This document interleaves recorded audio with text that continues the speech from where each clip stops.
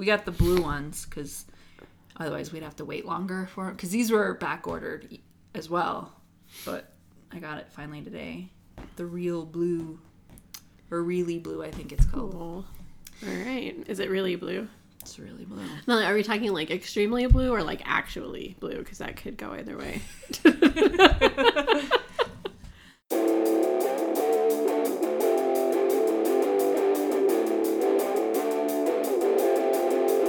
Hi guys, welcome back to Wayward Fans, a supernatural podcast. I'm Shannon. And I'm Liana. And today we're talking about On the Head of a Pin and It's a Terrible Life. 16th and 17th episode of season 3. 4. Not 3. No. We 4. finished 3 a while ago. Okay, On the Head of a Pin is directed by Mike Roll and written by Ben Edlund. Nice. Thanks. You did it. So I'm going to have a lot to say about this episode. Just putting that up there right now. This is a crazy episode and I love it. That's a big surprise. What, that I'm going to talk too much? Is that what you're saying? But an angel episode? That's weird. But it's not just an angel episode. This episode is crazy. And I had such a hard time taking notes while watching this because I kept pausing it like every 30 seconds, like to write something down. And finally I'm like, I can't do this. Like I can't have something to say about every single thing that's said in the episode. So I made myself tone that down a bit. But yeah. I was doing the same thing. It took me almost an hour and a half to watch this episode. Yeah, I was like right around 2 hours of watching and taking notes. And yeah, it's a great episode. It really is. They, sorry. Shannon's texting, if you guys are wondering. I have...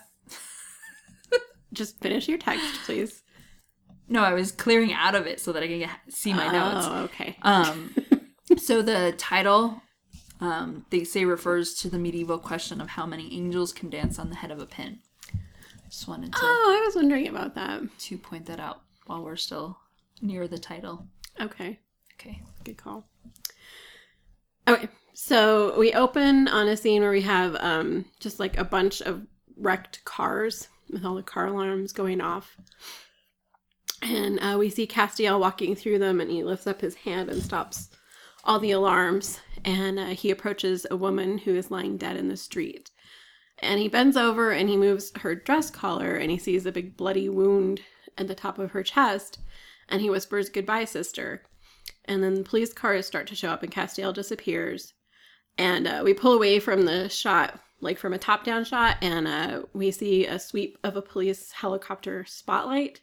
And with that, we can see angels' wings burned into the asphalt on either side of this dead woman. Pretty crazy. That was like the shortest intro I think they've ever done. It's up there. One of. Also, this is the first death of an angel on the show. It is. Did you have anything else to say in that, or are we gonna move? No, we can go. Okay, so Sam wants to use Ruby to get to Lilith. He and Dean are in the Impala. Sam's driving. Right. Like, what the fuck? That's new. Uh-huh. So Sam wants to use Ruby to get to Lilith. Dean just doesn't want to work with her. He's still not about that life. And, but they don't really argue about it. It's just kind of like, just quick banter. Yeah, Dean's just more like, do whatever you want. He's like, yeah, Ruby, Ruby. He's just mad because people keep dying. Well, not mad. I don't think that's the right word. Yeah. Upset. Exactly. And, oh, go ahead. Oh, are you talking more about their conversation, or are you? Okay, because Dean's just kind of like, do whatever you want. He's very apathetic, which apathy is something that drives me insane. Like, it's one of my biggest, like, I want to hit people when they're just sitting there being apathetic. I'm like, you can't be like that. But Sam kind of calls him out on it. He's like, or maybe you could just stop moping and start caring about shit again. Right. Which I was like, thank you, Sam. Thank you. Yeah, doesn't Dean say that because he was upset because Pam died? Yeah. Or I think what he says is that he's tired of burying their friends. Right. Right. Is what he says. And Sam's like, yeah, it sucks, but let's see a little bit of emotion from you. You know, like, let's see some, like, I don't know, passion or something, Dean, because this whole life sucks attitude is getting pretty old.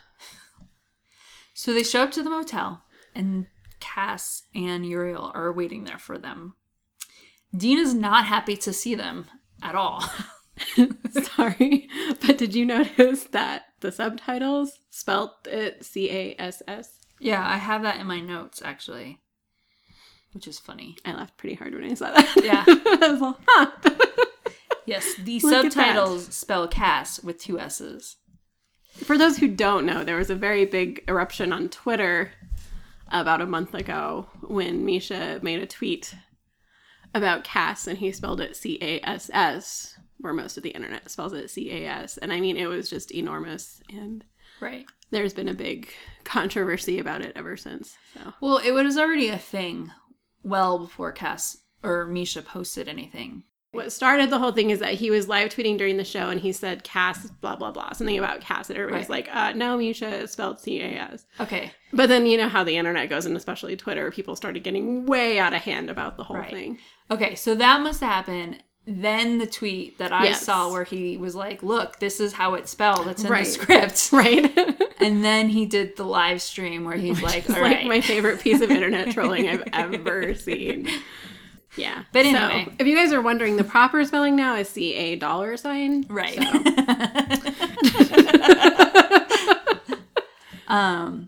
But it's even Creation Stand, somebody made a shirt that says it's spelled Cass with 1 S. Right. So, I mean, I have a mug that even says... they're promoting it. I have a mug that says Against it's Misha. Cass, C-A-S, not Cass, C-A-S-S, Mm-hmm. which I think is hilarious. So, Sorry. the subtitles Total side use track. 2 S's. Subtitles spell it C-A-S-S. Okay. Anyway, so Dean gets to the motel and Cass and Uriel are there. Dean yells at them for a little bit, basically about Pamela. Like, oh, you remember her? You remember her, Cass? You burned her eyes out. Remember her? She's the one that helped you guys, you know, not have a seal broken. And Uriel just doesn't give a shit, like, at all. Cass does seem upset, but he kind of gets shut down by Uriel, and he is just following orders, I guess. That was really, I was like kind of taken aback when I first saw this, and Uriel like kind of told Cass to shut up. Right. I was like, uh-oh. Yeah, like what happened? Shit's gone down. Yeah. And I don't like it. So Uriel tells him that 7 angels have been murdered, the last one being tonight. And I love the way Dean says, how they doing it? Like he is implying that he would love to kill Uriel right there. I was pretty surprised when they said that already 7 angels had been killed. I was like, holy shit. I mean, angels have got to be pretty fucking hard to kill. Exactly. You know? Right? So the fact that 7 were already killed is just... Something's not right. That's pretty crazy. Sam asks if it's demons, and they don't know. Because Dean tells them, so you need our help hunting a demon. Right. And that's when they're hilarious. Like, we don't know. So Sam thinks it might be out of their league, a demon with enough juice to kill an angel.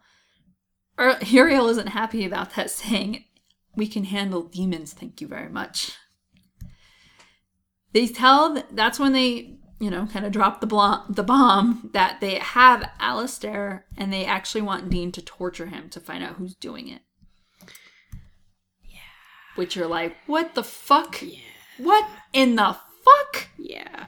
I was pretty So Dean says upset. to Cass, you can't make me do this, not this. And Uriel says that they're not asking. And then they disappear. And then they disappear, and Sam's left in the hotel room. Yes. All by himself. Very angry. Very angry. Totally justified. I would be pretty upset.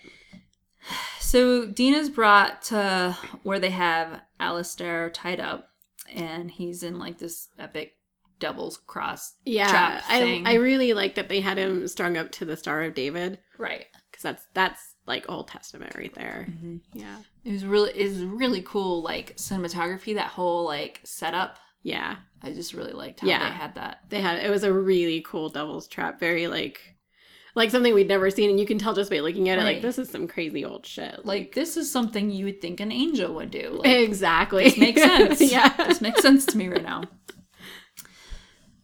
So Dean tries to leave, saying he can't, and that he's surprised that Cass would even ask. And Cass tells him he knows it's too much to ask, but he's all that they have right now.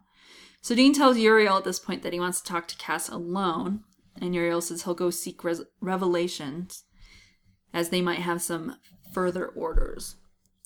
Dean tells him to grab some donuts. I was like, really, Dean? That's the best we can do. I want to point out that Uriel does the thing again where he teleports right in front of Dean when he's trying to leave. Uh-huh. I wish we saw that more. I think that's really cool. Yeah. If I was an angel, I'd do that shit all the time. Which brings us to one of my favorite lines. Dean turns to Cass and says, "You guys don't walk enough, you're going to get flabby." And Cass just looks at him, and Dean says, I'm starting to think Junkless has a better sense of humor than you do. Chuckles. Junkless. It's Junkless? Yes. Seriously? Yes, that's I what always thought Dean it has was been Chuckles. calling him. I thought it was Chuckles. No, Oh. because remember he's talking about how angels don't have any junk. Oh, yeah. Junkless. Yeah. He's been calling him that for a Dean's while. like a 12-year-old. Anyways. And then Cass says my favorite line, which is, "Uriel's the funniest angel in the garrison. Ask anyone." And just the look on his straight, face. serious face. Just this like, total, poker face. No emotion. Uriel's the funniest angel in the garrison. Ask anyone. and then Dean's face. Just, I died laughing. Oh my God. Ugh. Yeah, it's so great. Really? Oh, Cass, you're so cute. So Dean wants to know how Uriel has leashed Cass, and Cass says that his superiors think that he's getting too close to the humans, and his judgment may be getting clouded with doubt. So Dean tells Cass that they don't want him to walk through this door. They will not like what walks back out. And Cass says that they don't want it, that they need it, and goes on to say that he would give anything to not have Dean go through with it. I do like that Cass says that they don't want it, but he doesn't say they need it. He says, I've been told we need it. Right. Which I think is pretty important in this instance of Sam and Cass talking about this. Dean and Cass talking about this. Implying that somebody else is telling them that they need it. And it's kind of just coming down from some superior, higher up, right? Who. I don't know. I just like that as soon as Uriel leaves, that Cass is very upfront and honest with Dean about what happened. Right. Just flat out saying I was expressing emotions and they were impairing my judgment and I'd become too close to the humans in my charge, as he says. So Dean goes into the room with a little torture cart. Alistair is singing. Alistair thinks it's hilarious that they sent Dean to torture him.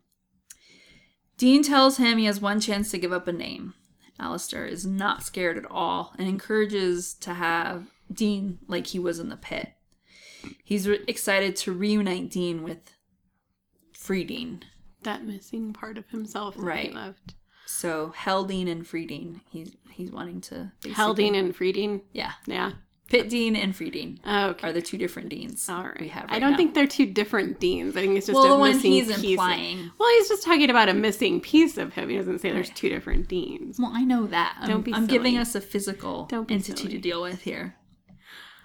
So Dean tells him that he'll be disappointed, implying that he's not going to revert back to that. But Alistair eggs him on with all the stuff that he did to him in the pit, and then continues to egg him on with all of the stuff that he did to his dad in the pit. So, and this is why I had to stop myself from taking notes, because I could seriously just sit here and quote their entire conversation. Right. I have this really ridiculous tendency to want to recite pieces of script or dialogue that I think are really cool. It's just this weird drama kid kind of thing, I think. I don't think there's anything wrong with that. I think it would just make for an extremely long podcast. Oh no, yeah, I'm not even. Yeah, no, I'm not gonna do that. I just, I don't know. The way I was thinking about it when I was because I have to stop, because I was seriously pause typing what they said, pause, because that whole conversation I could quote all of it as favorite lines. Oh, absolutely. It's amazing. It just reminded me as I was doing it, like, it's like people who want to, like, sing along to their favorite songs. Oh, yeah. I want to talk along with the scenes. But there was 2 lines that I did want to quote because they were really, really good. When Dean first comes in and tells Alistair that he has one chance right to give him the name. And, of course, I can't speak the way Alistair does, but I wish I could. He says, or what? You'll work me over? And then he says, or maybe you don't want to. And then he does this where it just, like, makes my skin crawl, where he, like, sings to him. Right. And he's like, maybe you're scared too. It's just like, oh. He is amazing. He's as fantastic. Alistair. I love that guy. Oh my God. Perfect casting. And then the part that you had mentioned where he says you left a part of yourself back in the pit. Let's see if we can get the 2 of you back together. That was really good too. It's good because it's exactly what Dean was just telling Cass that they need to be worried about. Right. And Alistair's like that. Yeah, that's what we're going to do. Bring it on. Right. Yeah.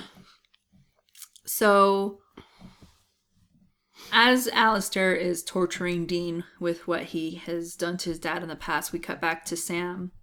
And he's called Ruby, and he wants her help to find out where they took Dean. She actually thinks it's a good idea, or a good thing for Dean to torture Al, as she calls him, because he'll be what does she call him? A crying heap, and the good guys will have their answers. Right. But Sam tells her that Dean has changed. He's too weak, and he will not be able to do it. And she's like, oh, and you will? And Sam's like, yes. He says he will be strong enough to do it. And she just kind of gives him a look. And then we go back to Alistair and Dean. And Alistair tells Dean that he couldn't break John. He gave him the same deal he gave Dean for 100 years. After every day, he told him he'd stop the torture if John would get off the rack and join him in the torturing. Dean doesn't say anything, but he just starts pouring holy water into a cup from a jug, and Alistair's not impressed. He's like, ooh, holy water. I do like that Dean doesn't really seem like he believes what Alistair is telling him about John. Right. Just that whole Dean remembering that demons will pretty much always lie, but, like, the best lies that they can tell you is by just twisting the truth a little bit. Right. Like, I mean, we all know John Winchester was in hell. Right. You know, but we don't know what happened to him there. And so right. I like that Dean is making an effort to not let that be getting to him. And one of the driving forces behind the decisions he's making in there, because otherwise right. things could get very, very bad. If he was actually letting Alistair, like, push his buttons. Exactly. Yeah. So Dean tells him that even in hell, he was able to dream. And this moment is what he dreamt of over and over and over again. And as he's filling a syringe with holy water, he tells Alistair that he has a few ideas. Then it cuts away to Cass, who's waiting outside, and we hear Alistair start groaning. And then Cass just gives this really concerned look back, kind of like over his shoulder into the room where they're at. Yeah. And I was certain that Liana paused that at least 12 times to try to capture the perfect picture of that face. No, I didn't. That concerned Cass face. Go back and do it now, but I was Liana's totally pausing the shit out of this right now. I just know it. I was doing too much about what's being said and, like, done. I didn't have time for that. I did feel horrible for Cass, though. And then we go back to Sam and Ruby, and Ruby's doing a spell where she's burning the map, and it's leaving just the area where Dean is at. Which conveniently is at the center of the map. I just wanted to point that right. out. I was like, oh, that worked out. Why did we even guys? have to do this spell? You could have just been like, there. He's right in the middle. Right, yeah. So Sam tells Ruby it's been weeks and he needs it. He wants to be strong enough. She sits on top of him on the bed and they kiss for a little bit. So it's like they're implying that he needs sex and that's what she's about to give him, you know, with the way, like, things are being said. And the actions that are being taken. Right. But then she pulls out a knife to cut open her forearm and starts feeding Sam her blood. And you're like, oh. And my jaw, like, hit the floor. This is like, what we've been doing. Right. I was like, you can't be serious. So we're just feeding on demon blood now. Yeah. Okay. I was just, I still, when I see that, get that kind of shocked and angry feeling when I see Sam doing that. I'm like, what the fuck is wrong with you, Sam? Like, you are smarter than this. You are a lot smarter than this. Like, not right now. Not even a little bit. Ugh. It makes me so mad. It makes me really mad. To be honest, it didn't make me as mad this time because I knew it was coming, obviously. Right. Yeah. But it still gave me that, like, twinge of, like, oh my God, here we go. Yeah. The first time I saw it, though, I was just, like, screaming in my living room, like, what the fuck? What the fuck? So, you know. Yeah, I was just like, yeah. Seriously, I seriously was like, my jaw was like, I was like, just mouth like drooling. gaping, Just like, like your mouth is open for so right. long. I'm like, what the fuck? Yeah, I was genuinely shocked and surprised. Like, it was just, I don't think a TV show's ever done that to me. Not that level of, like, total just disbelief. Like, oh yeah, no. Yeah, no. So we get to see that little tidbit of information that they've been dangling in front of us for quite a while. Yeah. We go back to Dean and Alistair. And Dean is torturing him. And Dean is torturing him, and Alistair tells Dean that he carved him into an animal. To a new animal. Right. And there's no going back. This is when we see a shot of, like, the water faucet handle start turning.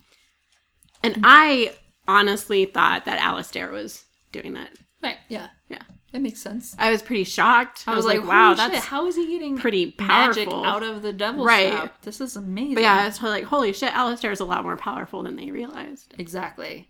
So we see, because of the turning of the faucet, water starts dripping on the border of the devil's trap. So, sorry, we skipped over one of the things I wanted to mention. And you know me with my whole camera shots. I love certain shots. But the shot right after the line where he tells Dean, I carved you into a new animal. There's no going back. We get a really nice tight shot of just the two of them staring at each other. Yeah. But with the camera position, they put the camera like at chest level. So you're looking kind of slightly up at them. It was just a really well framed. I really loved the whole scene between the two of them. And I actually went and looked up if there was any mention of it. And Jensen actually does talk about it. He does. At a convention, so I have some of it quoted in here. Okay. I would like to hear that, yeah. We'll do it at the end since I don't... Yeah, just this entire episode, the two of them, what's going on between them is just so well scripted. Their chemistry is amazing. So well acted. Yeah, it's just, it's a little mind-blowing, honestly. It's a fantastic dynamic that they have going. Absolutely. So, Anna shows up. And she's talking to Cass, who obviously we thought she was dead, or at least her human vessel was dead. But she tells Cass that she called in a few favors to get her human body back. And Cass tells her that they have orders to kill her, and she knows, but she doesn't think that he'll follow through. He tells her that Uriel is gone receiving revelations. We go back into the torture room, and Alistair is telling Dean he respects his professionalism. We go back out to Anna and Cass, and she wants to know why Cass is letting Dean do this. And Cass just says it's God's work. Yeah, which I was pretty kind of angry. You're like, with really? Cass. Oh, that's Cass? Honestly what you believe, Cass? Because I don't think that is what you believe. Do you really think, like, did you hear what you just said? Right. And even Anna's like, you think this is righteous. Yeah. You know, like, you think this is God's work. Anna doesn't believe that it would come from their father. Maybe you superior, but definitely not God. We go back into the torture room as Dean is splashing holy water on Alistair. but he's still not getting any answers. Anna says that she is going to ruin the one, or that Cass is going to ruin the one real weapon that they have if they let this go on. Anna tells Cass that he's feeling doubt about the orders being wrong. I really liked that because when Anna shows up, Cass is genuinely angry. And he clearly does not like her and has a lot of resentment towards her. But you also get, like, the feeling from Cass, just the way he's kind of talking to her, that he's, like, grateful to be able to ask certain questions out loud that he's probably had inside of him for a while. That he can't. That he can't say to the other angels. Because it's blasphemy. It's blasphemy, right. And so but you can see when she tells him that what he's feeling is doubt, that is what clearly just kind of, like, switches things off inside Cass. She never should have said that to him if she wanted to continue the dialogue. Right. He wasn't ready to hear that. He wasn't ready to understand that he was feeling human emotions. Right. It's not. And especially of all emotions, to be feeling doubt as an angel is pretty... Especially since that's the reason he was given for needing to be set aside. Yeah. Well, and the orders that he was given to kill her are because she fell. And the step in that direction is to begin doubting. Right. So she continues the dialogue saying that together they can, but before she can finish, Cass gets upset and he's like, together, I'm nothing like you. You fell. But he says it like an insult. Right. Not just like I said calmly. Right. No. He says that he's very, there's a lot of, what's the word? There's a lot of venom behind that word. Right. Disdain is the word I was thinking of. Yes. In the way he says it. So then we're back to Alistair and Dean, and Alistair tells Dean how much he's done for them. How much, that Lilith actually wanted him there. It was planned. Dean shuts him up before he's allowed to say anything else by shoving salt down his throat, which looks pretty unpleasant. I do like when they cut in on that scene when you first come back and Alistair is coughing up, I don't know what it was that Dean, before the salt had poured down his throat, probably just more holy water. Yeah. But Alistair says, because they need to add a bit of comedy to the situation apparently, he says, there's something caught in my throat. I think it's my throat. No, he says it after the salt. Oh, he does? Yeah. Damn! I still like that line. It's a great line. It made me laugh in the middle of this horrible situation. Thing, right. I was like, oh, okay. Thank you. I did need that. So he,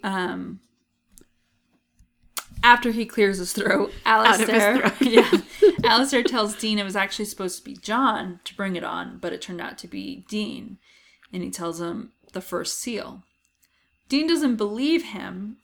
Then Alistair quotes the first seal, which I didn't write down.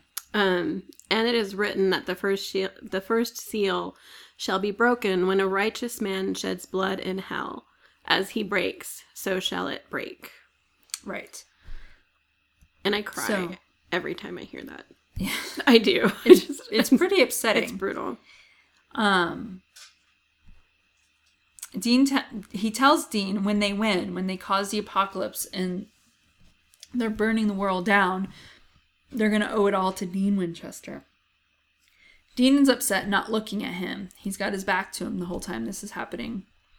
And you can tell Dean's struggling with this because he doesn't know if this is real or if Alistair's fucking with him. Right. But I think eventually Dean does believe him. Yeah. Well, and then he asks later. Right, so. right. But yeah, so it's obviously troubling him. So Dean then turns around to confront him and say something, Alistair, right, so Dean's back is to him, and that's when Alistair kind of looks around and he sees that the trap has finally been broken. Right. And then this is when Dean says, there might be an end, they might win, there might be an end, but he's not going to be there to see it. And as he turns around to continue torturing him, Alistair is standing there, freed from the devil's trap. Yeah. And tells Dean that he needs to check with their plumber. Yeah. Alistair then beats Dean up, almost kills him. Cass comes in time and stops it. But then Alistair gets the bigger, the upper hand on Cass and is about to essentially exorcise him. Cass, and this is just, so the fight scene breaks out. Cass, I think it took him a minute to realize the screaming he was hearing was not just Alistair being tortured. Right. And so he goes into the room and he throws the knife into Alistair. Right. And starts trying to twist it, like with his hand, like from across the room. And then Alistair pulls it out. Right. The knife. The demon-killing knife that is being held in his chest by an angel. And he pulled it out. He's a badass. I lost it. I was like, they're fucked. Like, they are totally fucked. Like, because not only did he pull this out, but he also somehow broke the devil's trap. At least right. That's what we know at this point. Exactly. So I'm like, this is not going to end well for anybody in this room. No. Like, yeah, I was pretty upset.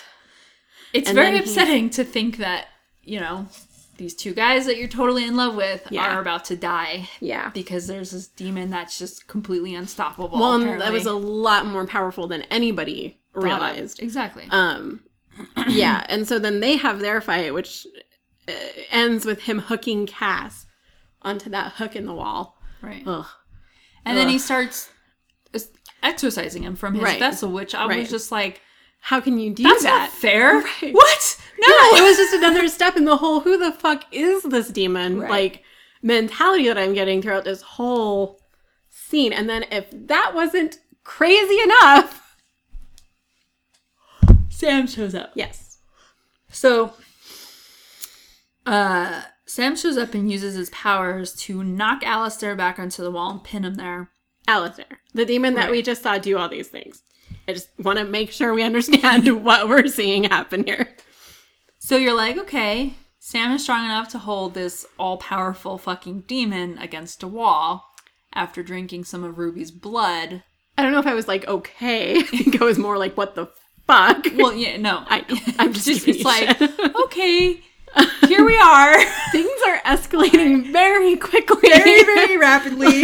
Like, oh my God. So not only does he just hold him up against the wall, he is then able to essentially torture Alistair in a much better way than Dean was because he's getting the answers from him. I have to wonder what exactly he was doing too, because it's like I don't know, I kind of got the impression that he was like squeezing him really hard. Right. And he even forces his eyes to roll. Right. Like, they turn white. I was like, holy shit. Like, this is just... like, what is happening? Sam, like, this is not good. And you could even see Cass, like, the look Cass gives the whole time. Yes. That Cass is just staring at him like, and, what like, the Cass is, like, fuck? kind of... Through the whole thing, you can see he's, like, accept the fact that they're gonna have to kill, like, Sam Winchester. Right. Like, this can't... This thing that we're seeing cannot be allowed to live. First he kind of does the table, like... audience where he's looking back and forth between Alistair and Sam, like what the fuck, but then he's just staring at Sam the rest of the time, like, and you can see the wheels turning in Cass's face, like okay, this can't be good. Yeah.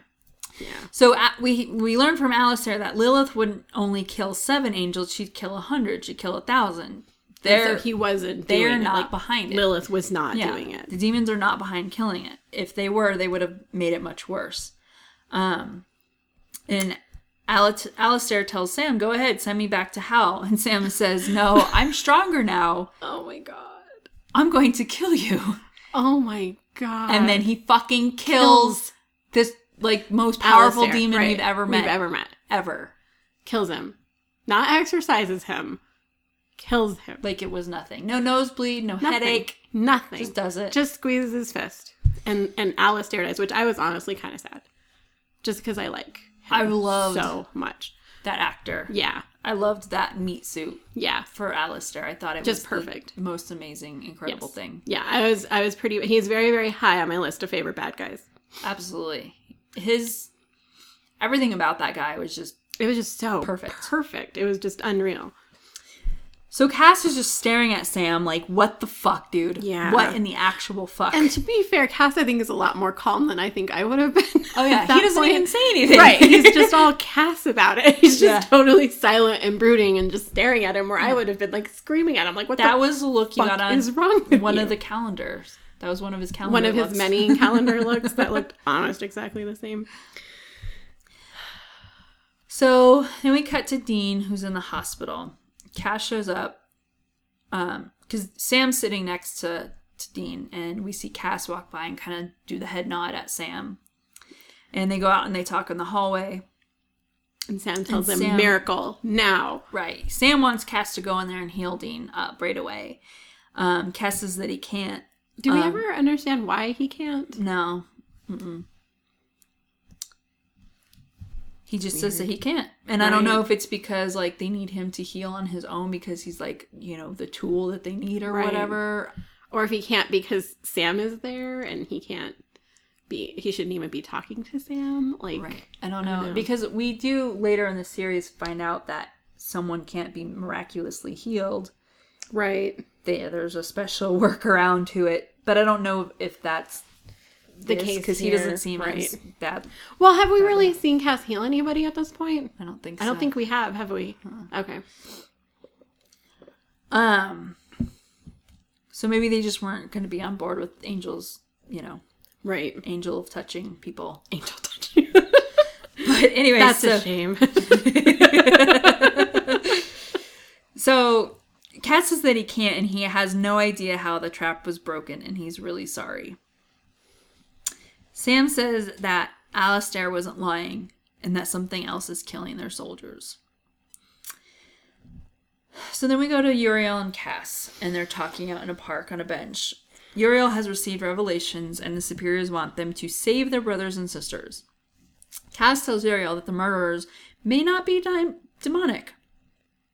And he's like, well, if not demons, who? And Cass says, the will of heaven. That maybe their garrison's being punished. Right. Cass thinks that maybe their father isn't the one giving the orders anymore, and maybe something is actually wrong. Uriel says he won't wait to be gutted, and then poofs away. Cass then actually calls for Anna, and he tells her this for the first time he feels. Which is, you're like, okay, yeah, we're getting somewhere here. It's just, that scene where he first calls for her, I was pretty surprised. Mm-hmm. And just, you can see, like, it's the first time you really see Cass, like, expressing any kind of emotion. Right. But it's just kind of sad because he's, like, actually scared. You know what I mean? He's struggling with this. And he's also, right, he's confused. Like, he's scared and he's confused. And so he turns to this person who he doesn't like, who he resents, who he holds in shame, but she's the only person he knows who would understand what's happening to him. So he calls for her, tells her that he's feeling for the first time, and Anna tells him it's only going to get worse. He then says that he doesn't know what to do, and he wants her to tell him what to do, which was kind of heartbreaking. Right. Because you're just like, oh my God. Yeah. And then she turns around and she's like the old days? No. She tells him it's time for him to think for himself. And then she leaves. So then we have Cass back at the torture place, and he's trying to determine how the trap was broken. Uriel shows up. Well, because when he's talking to Anna when she leaves, he looks, he's looking around because he's still pretty lost and confused, but he sees a faucet knob. Right. On a water fountain near where he was standing. And that's when he decides to go back and start really looking at how the trap actually broke. So then Uriel shows up. And Uriel shows up and asks Cass if he's going to join him. And Cass talks to Uriel about respect and how long they've been working together, and that he wants Uriel to tell him the truth. Uriel tells him the only thing that can kill an angel is another angel. And then an angel blade drops from his sleeve. Yes. And you're just like, oh, you fucker. Yeah. You motherfucking piece of shit. Yeah. Little sidebar here. The sword, the angel blade, is referred to as the Sword of Lucifer in the official episode summary released by the CW, although it has never been referred to this in canon. No, it hasn't. I've never heard that. I just thought that was a little interesting tidbit for the angel blade.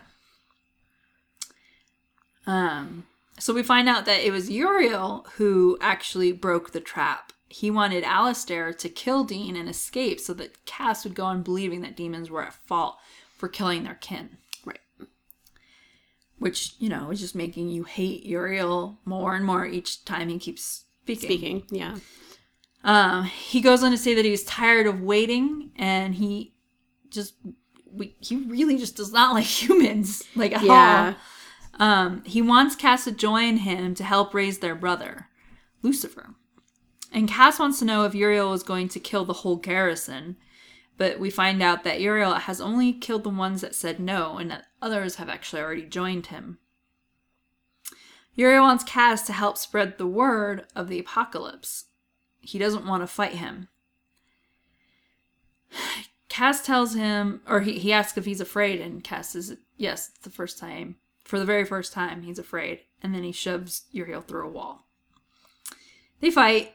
Uriel's actually besting Cass, and he's punching him, telling him there's no will, no wrath, no God.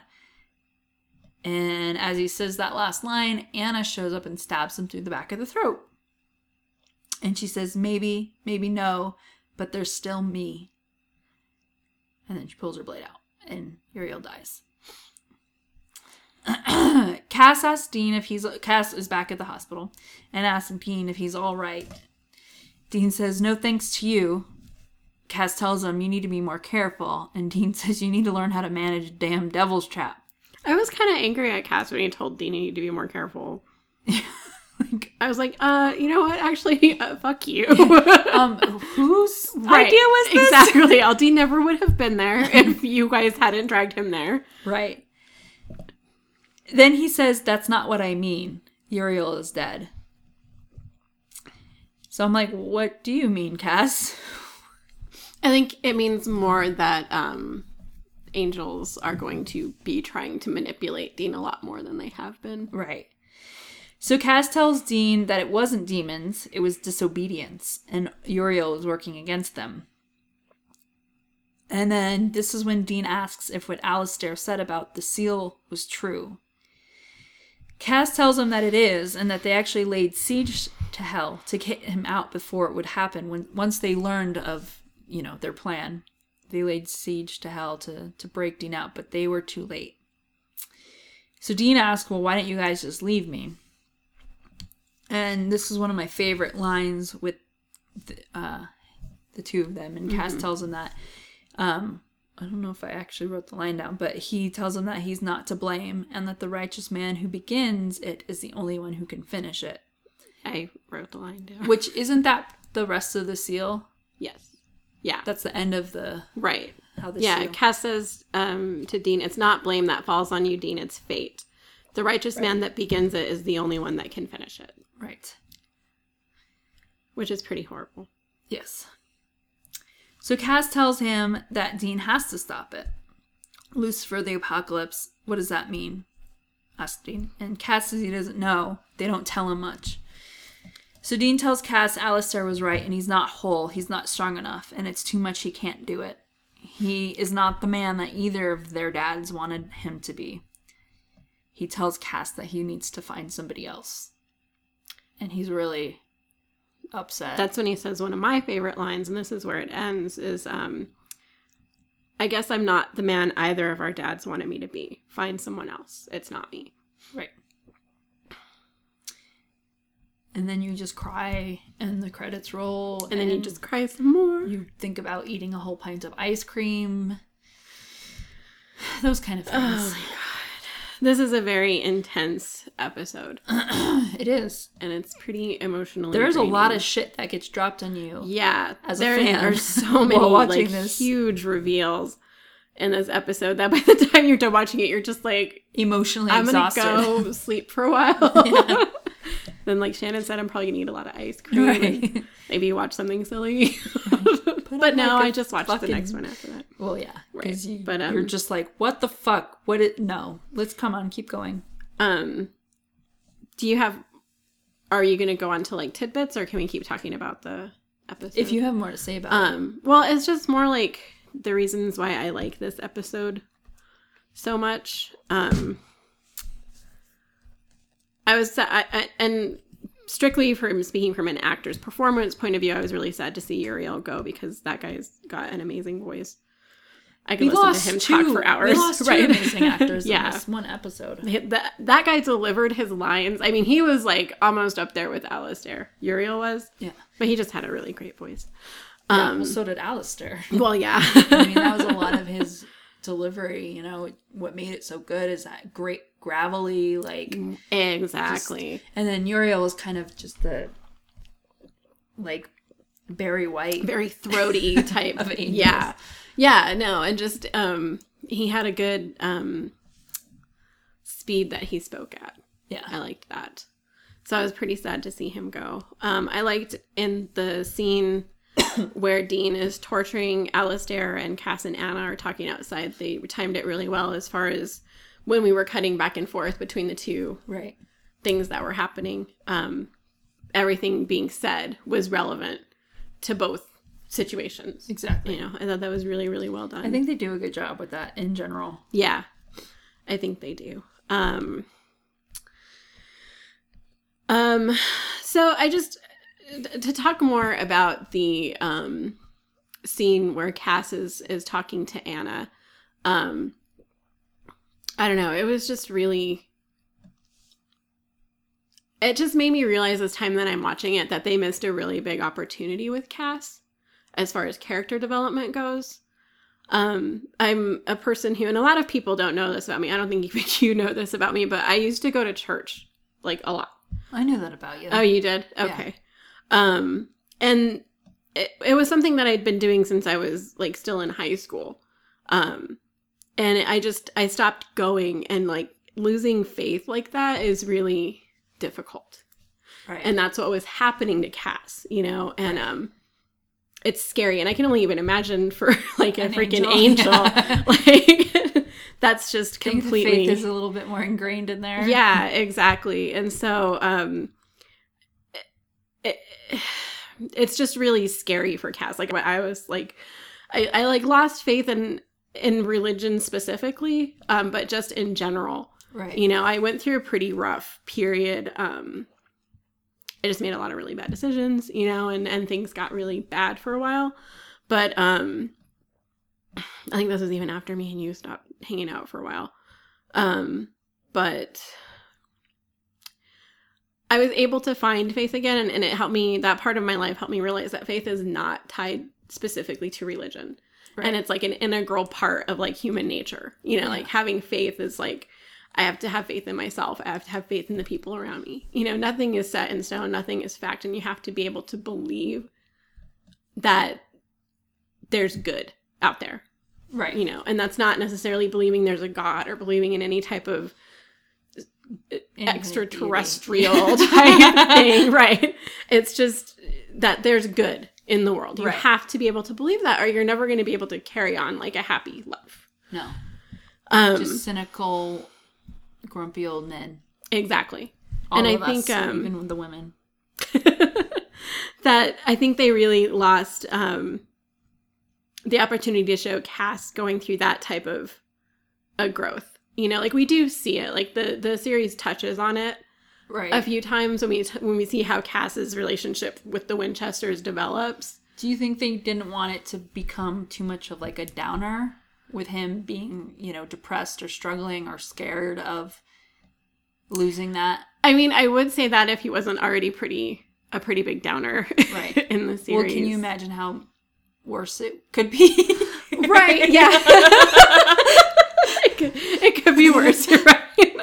I think it's more that they missed the opportunity of watching him learn, though. Yeah, you know, like it would be worse, but there was also a really good chance of watching Cass develop that faith in humanity and that faith in the people that he cares about and the people he loves. Right, and because he definitely does. Yeah, but absolutely. It's not shown as well as it could be. Exactly. And I think that was something that was overlooked and that they really just missed out on. Yeah. You know, and I wish they hadn't. Right. Well, I mean, just devil's advocate, I think not the only reason, but I would say one of the reasons that it probably got missed, giving Kripke the benefit of the doubt here, is that he was supposed to be a one-shot character. Well, yeah. He was supposed to be in one episode, right? And then gone. That's true. So, right. No, I that's 100% valid. Absolutely. But I mean, yeah. I It's agree just, with you, though. I just think there's a lot of really people, nice. and especially a lot of the people who watch this show, just from what I've learned about the general mentality of the fan base around this particular show, I think a lot of people would have identified very closely with that. Yeah, absolutely. You know?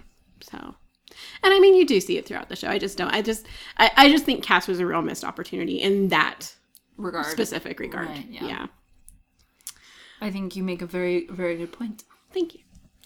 And then I did want to say one of my other favorite lines. It was one of Uriel's lines when they were talking, him and Cass were talking. And Cass makes mention of this, is this what you think our father would want us to do? And Uriel's response is, he stopped being that, if he ever was, the moment he created them.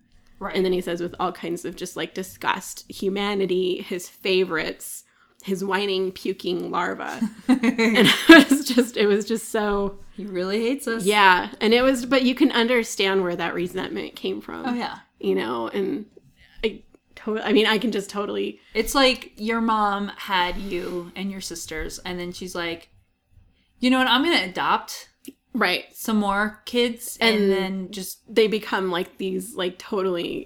like, that's what her focus is. That's where all her love goes. She's like, I'm just going to go to their concerts and their high school plays. You guys are all self-sustained. You go figure shit out for yourself. It made me think of... You've seen that movie, Drop Dead Gorgeous, right? Oh, yeah, absolutely. I love that movie. At the end when... I can't remember anybody's name in that movie. Any of the characters' names, but she doesn't have her costume, so she can't perform the talent show.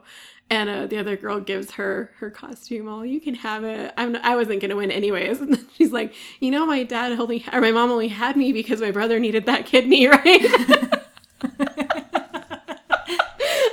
That was like one of the first things I thought of when he said That's that. absolutely humans versus angels. Right, exactly. My mom only had me because my brother needed a kidney. I'm sorry, but that's just very morbidly funny. That whole movie is morbidly funny. If you have not seen Drop Dead Gorgeous, you need to watch it. It is hilarious. It has a very dark sense of humor, though, so prepare yourself. That's pretty much everything I had. Okay, let me get into the tidbits here. I have a couple for this one. So at the convention, it was in LA in 2011. Jensen was praising the performance of Christopher Heyerdahl. I think that's how you say his last name. The one who plays Alistair? Yeah. Okay. Specifically in this episode, saying that during the torture scene, Jensen was thinking, wow, I'm being totally outacted here. I mean, wasn't he good? And the audience just replied with like a crazy roar of applause. Yeah. He's also remarked on a few occasions that the torture scenes between he and Christopher would have been difficult to film had both actors not trusted each other. Jensen has praised Christopher and has said that he is thankful for the chemistry that they have as actors, allowing them to become incredibly close during the face-to-face banter and allowing for them to capture the very raw energy of the story. Yeah, they had a great dynamic. It came across quite well. It really did. So while Dean is torturing Alistair, and Alistair says, "It's your professionalism that I respect," it's the same line used in Little Shop of Horrors, spoken by the dental patient in response to the sadistic dentist who is trying to cause him pain. However, the dentist doesn't know that the patient was a masochist. Right, was a masochist who was enjoying what the dentist was doing. So by referencing this, Alistair may have been trying to indicate that Dean's torture attempts were not having the desired results. Yes, that's exactly what he was trying to do. But I kind of even picked up on that before I even caught that reference. Right. I just love that they threw that in for the reference. That movie also I love that. I haven't seen that movie in years. I just watched it a couple weeks ago. Dude. It's so good. Steve Martin and Bill Murray. Danny and I do that song literally every time we go to karaoke now. Suddenly Seymour. Every time. Well, just that whole scene in the dentist office with those two is just amazing. So good. I love it. So good. I love it. I mean, Bill Murray and Steve Martin. Like, you don't get much better than wrong. that. No. Yeah, not at all. This is also the very first time that Dean refers to Castiel as Cass to his face. It is, isn't it? Mm-hmm. So to elaborate, the title of this episode comes from the expression, how many angels can dance on the head of a pin? Some earlier theologians, thank you, discussed this question. Oh my God. Let's start over. Some early theologians discussed this question, though some believe it may have been merely debating exercise rather than true academic inquiry for concrete answer. However, other theologians use this expression mockingly as an example of questions they deemed useless because it had no practical use. Therefore, it became a metaphor for an exercise in futility. Since Dean was forced to torture Alistair without anything useful coming from the act, the metaphor fits this episode. Wow. This is the first time that we see Sam drinking Ruby's blood. Well, yes, it is. Thank you. Thanks for pointing that out. The spell that Ruby uses to locate Dean is actually the same spell, word for word, that Bobby used earlier in the series. To locate the Devil's Gate.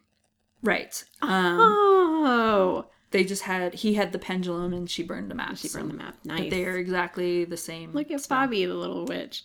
Mm-hmm. So that's it for tidbits. My favorite song, or the song I picked is the only one that's in there, is the one that's being sung by Alistair, which is Cheek to Cheek by Irving Berlin.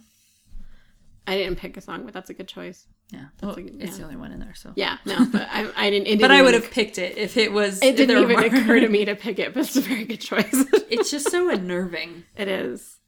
Just the minute Dean walks in the room and Alistair looks up and he just says heaven, and I'm like, oh my God, this is gonna be bad. This is gonna be really bad. Body count in this is 3. So obviously Alistair and Uriel. And then the angel at the beginning. The female, the sister. Yeah. Oh my God. Favorite lines? I already kind of pointed them out as we went along. I really liked the line with Dean and Cass's conversation, and then I really liked oh my God, earlier, what was it? Uriel's the funniest angel. Oh yes. I had to get something light and humorous for this episode.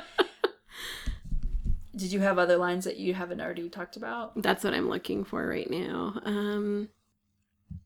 Yeah, pretty much that, and just the quotes from the seal. Yeah. And then as far as a favorite scene, for me it's the scene with Cass asking Anna for help. Okay, that's good. Is that okay, Shannon? That's good. Okay, that's good. I approve of that. Shannon approves. I really liked the end when you just see how broken up Dean is and how he's just like, this, I can't do this. Right. Because you're like, yeah, fuck. Yeah, Jensen really knocked it out of the park with this one. His performance is just amazing. Yeah, I also liked the scene of the reveal of what Sam was doing. Yeah. It's a terrible moment, but it's just, you're so fucking blown away. Yeah. It's just like, okay. Yeah, so I had to pick that scene. It's nothing. It's a fucking 2-second long, but it changes everything. It's the most momentous thing. Yeah. That just, yeah. It's just ridiculous when you see that. Everything just kind of goes completely upside down. That's when the shit literally hits the fan. Yeah. Yeah, you've thought a few times up until now that the shit's hit the fan. No, you had no idea. You had no idea where this was going. We're here now. Yeah, the shit has officially hit the fan. And it is only downhill from here. Yeah. Yeah. Well, to be a little lighter about this subject before we go, I do want to make a point because there's always the whole Sam versus Dean, who's the better Winchester and the argument that my sister and you often fall back on is that Sam started the apocalypse. I do not fall back on that. I have a Facebook post of you saying that. There are multiple things. That's just one because you hate it so much, which is hilarious. That I want to point out with this episode that if you want to get like that about it, Dean started the apocalypse. Well, obviously. So I just want to make sure that we're clear on that, Shannon, that you can't use that all the time in your Sam versus Dean arguments. Okay. They're equally responsible, but... Absolutely. They are 100% equally responsible. So it cancels out. I mean, I guess devil's advocate here. Your favorite thing today. Yes, apparently. That's an interesting movie. Anyway. Dean had no idea, obviously, that it would be affecting... Right. Not that Sam knows what's going to happen. Right. But Sam is actively making this decision because he thinks it's what's going to help them, save the world. Right. Even though he's been told by angels and by Pamela, you can't do this. This is actually not going to be good. Right. So I think maybe because he's being more active in his bad choices, where Dean, was tortured for 30 years before he made his choice. Well, and I mean, this is something we're going to have to talk about when we get to the season finale, because I have a lot to say about that also, but we're going to have to wait. We don't want to give too much time away. Exactly. But that's all I have for On the Head of a Pin. I told you guys it was going to be long. Okay. We'll take a break and we'll be back for It's a Terrible Life. And hopefully we won't go for another fucking hour. I hope not, but this is also a really good episode. We'll do our best. Right. All right, so we'll be back. Together, dancing cheek to cheek. Heaven, I'm in heaven, and the cares that hung around me through the week seem to vanish like a gambler's lucky streak. When we're out together, dancing cheek to cheek. Welcome back. Okay. Moving right along to It's Terrible Life. This one's directed by James L. Conway and written by Sarah Gamble. I love Sarah Gamble. She's got some great stuff. She does. Like, the more I watch this, the more I'm like, man, she has written a lot of my very favorite episodes. For real. Shannon's working with paper again for this episode, you guys, just so you know. There's going to be some old-fashioned paper crinkling in the background because Shannon's not very well at being prepared. No. It's your professionalism, Shannon, that I respect. Fuck you. Okay, so It's a Terrible Life. We open with Dean in a very nice apartment, dressed to the nines, making coffee. We hear the Kings playing, and it's just one of my favorite songs. I love this song. And then he starts heading out. He puts on his suit jacket, and he goes out to get into his car, which is a Prius. Oh my god. He starts the car, and the radio pops onto some like hardcore rock and roll. And he gives it a funny look, and then he changes the station to NPR. And he has a very pleased look on his face. And he's very happy with himself. And a funny story, my uncle had just been telling me a big joke about how NPR is often called old fart radio. So that was also... we see him entering this big office building. He goes up on the elevator, gets out, and enters an office that has Dean Smith, Director of Sales and Marketing, printed on the door. He keeps having these ridiculous, like, chats over the phone. It's just this nice little montage of, like, Dean's day at work. These stupid chats on the phone. People are coming into his office. He makes an off-the-cuff remark saying that he wants to know when they're going to make another show like Project Runway, which is especially funny because when Jen comes over to watch Supernatural with me, we always watch an episode of Project Runway afterwards. We love that show. I am so hooked on that show. But so we laughed really hard when we heard that. So that's his day. Night comes. He's putting his briefcase together so he can go home. And he gets on the elevator. And we do a slow pan to the left. And we see Sam standing in the corner wearing this silly IT polo. I'm like, what are those shirts called? And he's giving Dean a very confused stare. Right. And then asks him in the absolutely dorkiest way he can, do I know you? And after a brief exchange, Dean tells him to save it for the health club and gets off the elevator. And we go to title card. Totally thought he was gay. Oh, yeah. Absolutely. Which is hilarious. It is.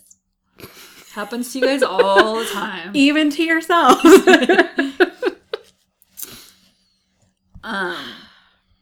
So then we find out Sam's name is Sam Wesson. Yes. So Smith and Wesson. Smith and Wesson. And he's an IT guy, and he's on the phone. He's playing with like a vampire bobblehead. That's like the,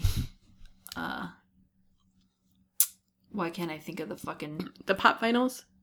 No, the vampire, it's after... Dracula? Yes, but the Bela Lugosi, like, style from the... What's the fucking episode where it's black and white? Oh, Monster Movie. Jesus Christ. That was way too much work. Anyway, I just love Sam on the phone. Did you turn it off and on? So we see Sam is talking to their friend Paul. He's an older gentleman, and he seems like just really intent on wanting to work. And Ian, Sam's other friend, is saying that he got busted for browsing porn. And he had to talk to HR yesterday. We did miss kind of a funny part of their conversation. The MILF part? The MILF part, yeah. Or GAMILF. GAMILF. So he's talking about this lady, and Sam's like, dude, that's so age inappropriate. And he's like, I know there's a MILF in there somewhere. Sam's like, she's like 70. Jesus and Christ, Ian says, dude. maybe a GAMILF. I was just like, wow, Ian's a douchebag. So, but yes, and then they go talk to, what was the guy's name? Paul, who is totally freaking out. So, Ian and Paul are actually the first names of the stars of The Vampire Diaries. Oh. Which is also a CW show, and aired the first season the same year as the Supernatural. So. Oh, they both started at the same time? Mm-hmm. Oh, I didn't know that. So, I thought that was kind of funny. Do you know Jensen always makes a lot of jokes about Vampire Diaries? Yeah. And he says that if the show is, if Supernatural is still on when the Vampire Diaries finally goes off the air, that the final episode should just be the Winchesters driving into town. Right. Then cut to black. Yeah. I think he said that like at 12 different conventions. I think it's brilliant. I think it's amazing. I think you should keep saying it. Maybe they'll do it.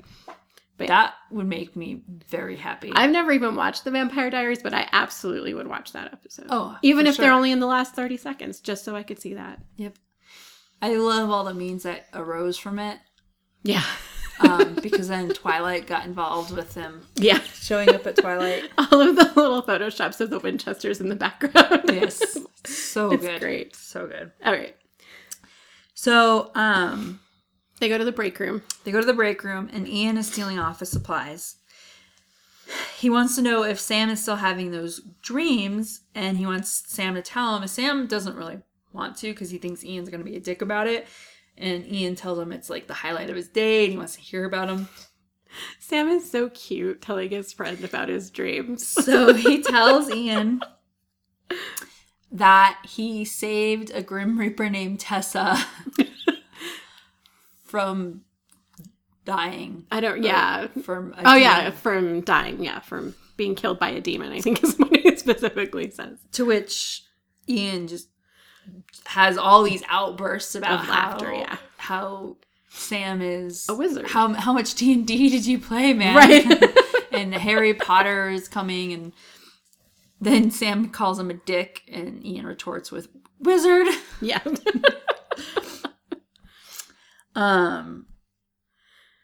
So Sam is the hottest fucking call center employee I have ever seen in my life. God. I just wanted to say that.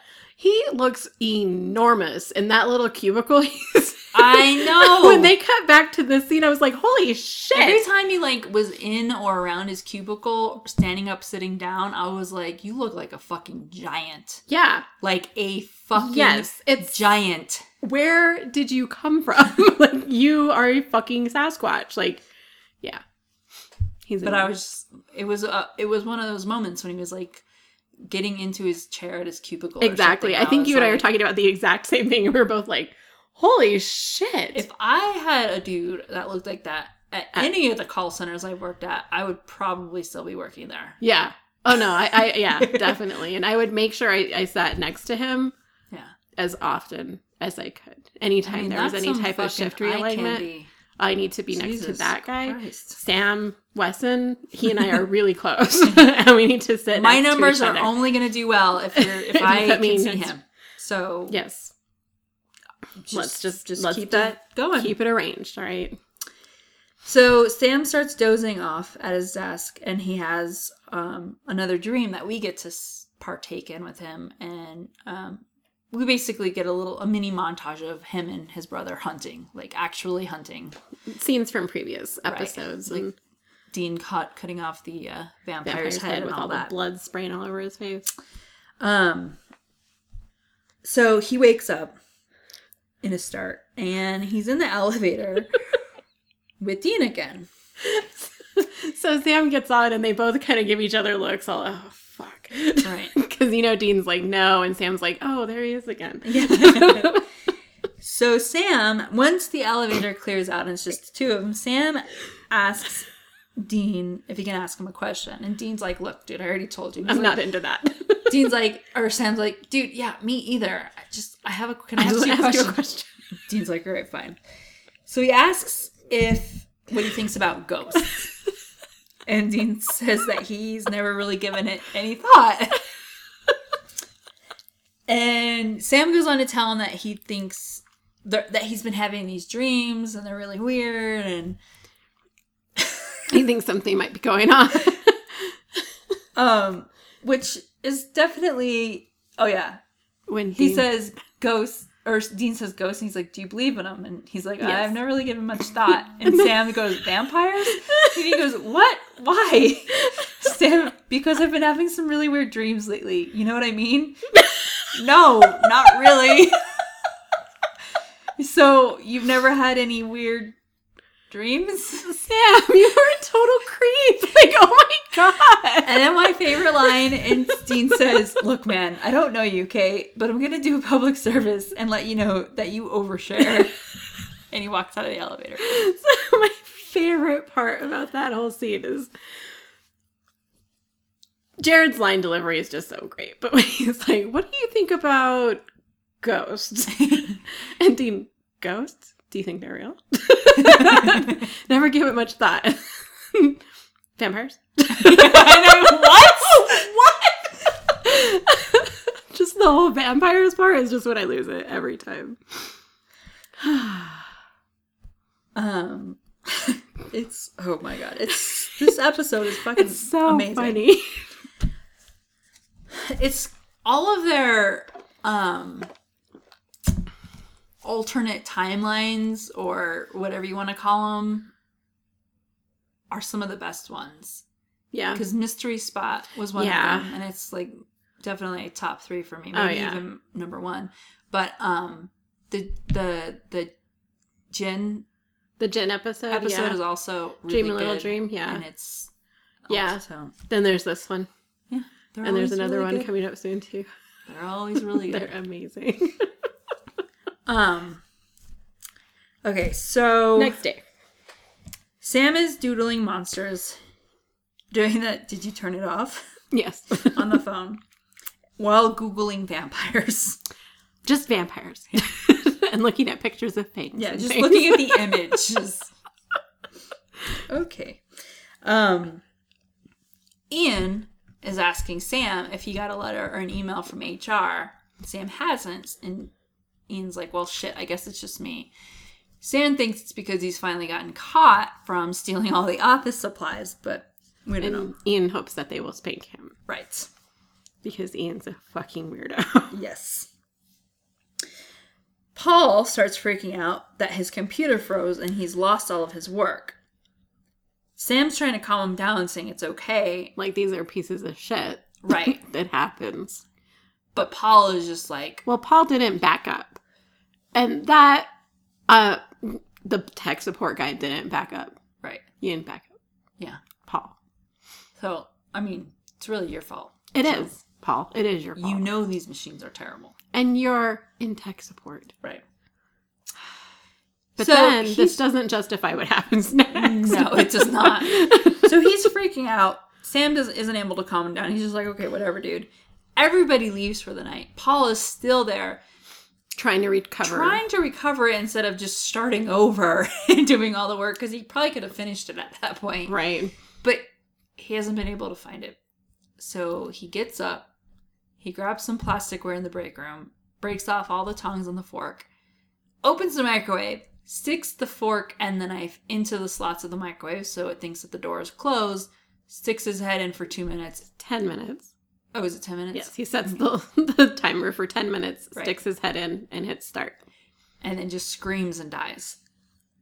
Really terrible. A very slow, painful, disgusting death. Yes. So, like, who fucking came up with that? Sarah Gamble. Like, seriously? You just answered your own question. You are a creepy chick. I love you, but holy shit. That is some fucked up shit. That was some original... I have never seen anything like that. Bullshit right there. And I can see why I've never seen anything like that, because that's fucking disgusting. That's awful. And I love you. So everybody's at work the next morning. They're all kind of crowded around the break room. Where they're taking the body away. Yeah. Do you think they would have, like, given everybody the day off? Maybe. I mean, don't you think it would have smelled really bad in there? Yeah. Like, I do. That whole floor must have smelled pretty awful. I mean, someone just died in your break room. Head. Like, yeah. You think they might. But, at least I mean, we don't know really what kind of company. Hours. What is their company called? Sandover? Something. Yeah, we don't really know their work ethic, so. But Sam catches Dean's eye, like, across the hall. And Dean is talking to his colleague next to him. He's like, this just isn't right. Doesn't this not seem right to you? No, it doesn't. The guy's like, I'm never going to eat popcorn again. I know. I'm like, that's what you say? Wow, you're kind of a dick. So we cut to Dean in his office. Right, and he's looking up the Paul who just died, Paul Dunbar. And we find out that Paul's actually set to retire in 2 weeks. 2 weeks. We cut back to Sam, who's talking to Ian about why Paul would kill himself 2 weeks before retirement. So, and this is just something I realized. The way Sam rolls over, I do that all day long at work. Yeah. I just realized it today. I was like, oh my God, I'm like Sam in that scene. I just roll over all, hey. Or I'll like go all the way around a corner to talk to somebody on my chair. I'll roll. Hey. And you know, you can like actually legitimately sneak up on people like that. They don't hear you coming. I've scared the shit out of the dude that sits in front of me so many times. It's hilarious. But yeah. Sorry. Liana works in a call center. I do. That was unclear. Yes. So Sam is trying to talk to Ian, and Ian is being completely different, refusing to talk to Sam because he's working. He's very busy. And Sam is definitely thinking it's weird. But then he's like, dude, you're wearing this shirt. Because right. Ian's actually in dress code, and you're like, huh. Sam is still kind of chalking it up to him getting caught at HR, right. or HR coming down on him. Then Ian gets a call to go up to 22, and he walks into Dean's office, and Dean is telling him that he filled out an incorrect form and that he needs to resubmit the correct form and everything will be fine. But Ian completely loses it. Yeah. And he thinks he's letting the company down. And he says he's failed Sandover and he's failed the company. And the whole time Dean's just like, dude, it's cool. fine. Like, I just need you to fill this out. Like, it'll be okay. Ian runs to the bathroom. Dean follows him. Dean sees his own breath once he's in there. All of the faucets get turned on. All of the soap dispensers start ejecting the soap. Yes. And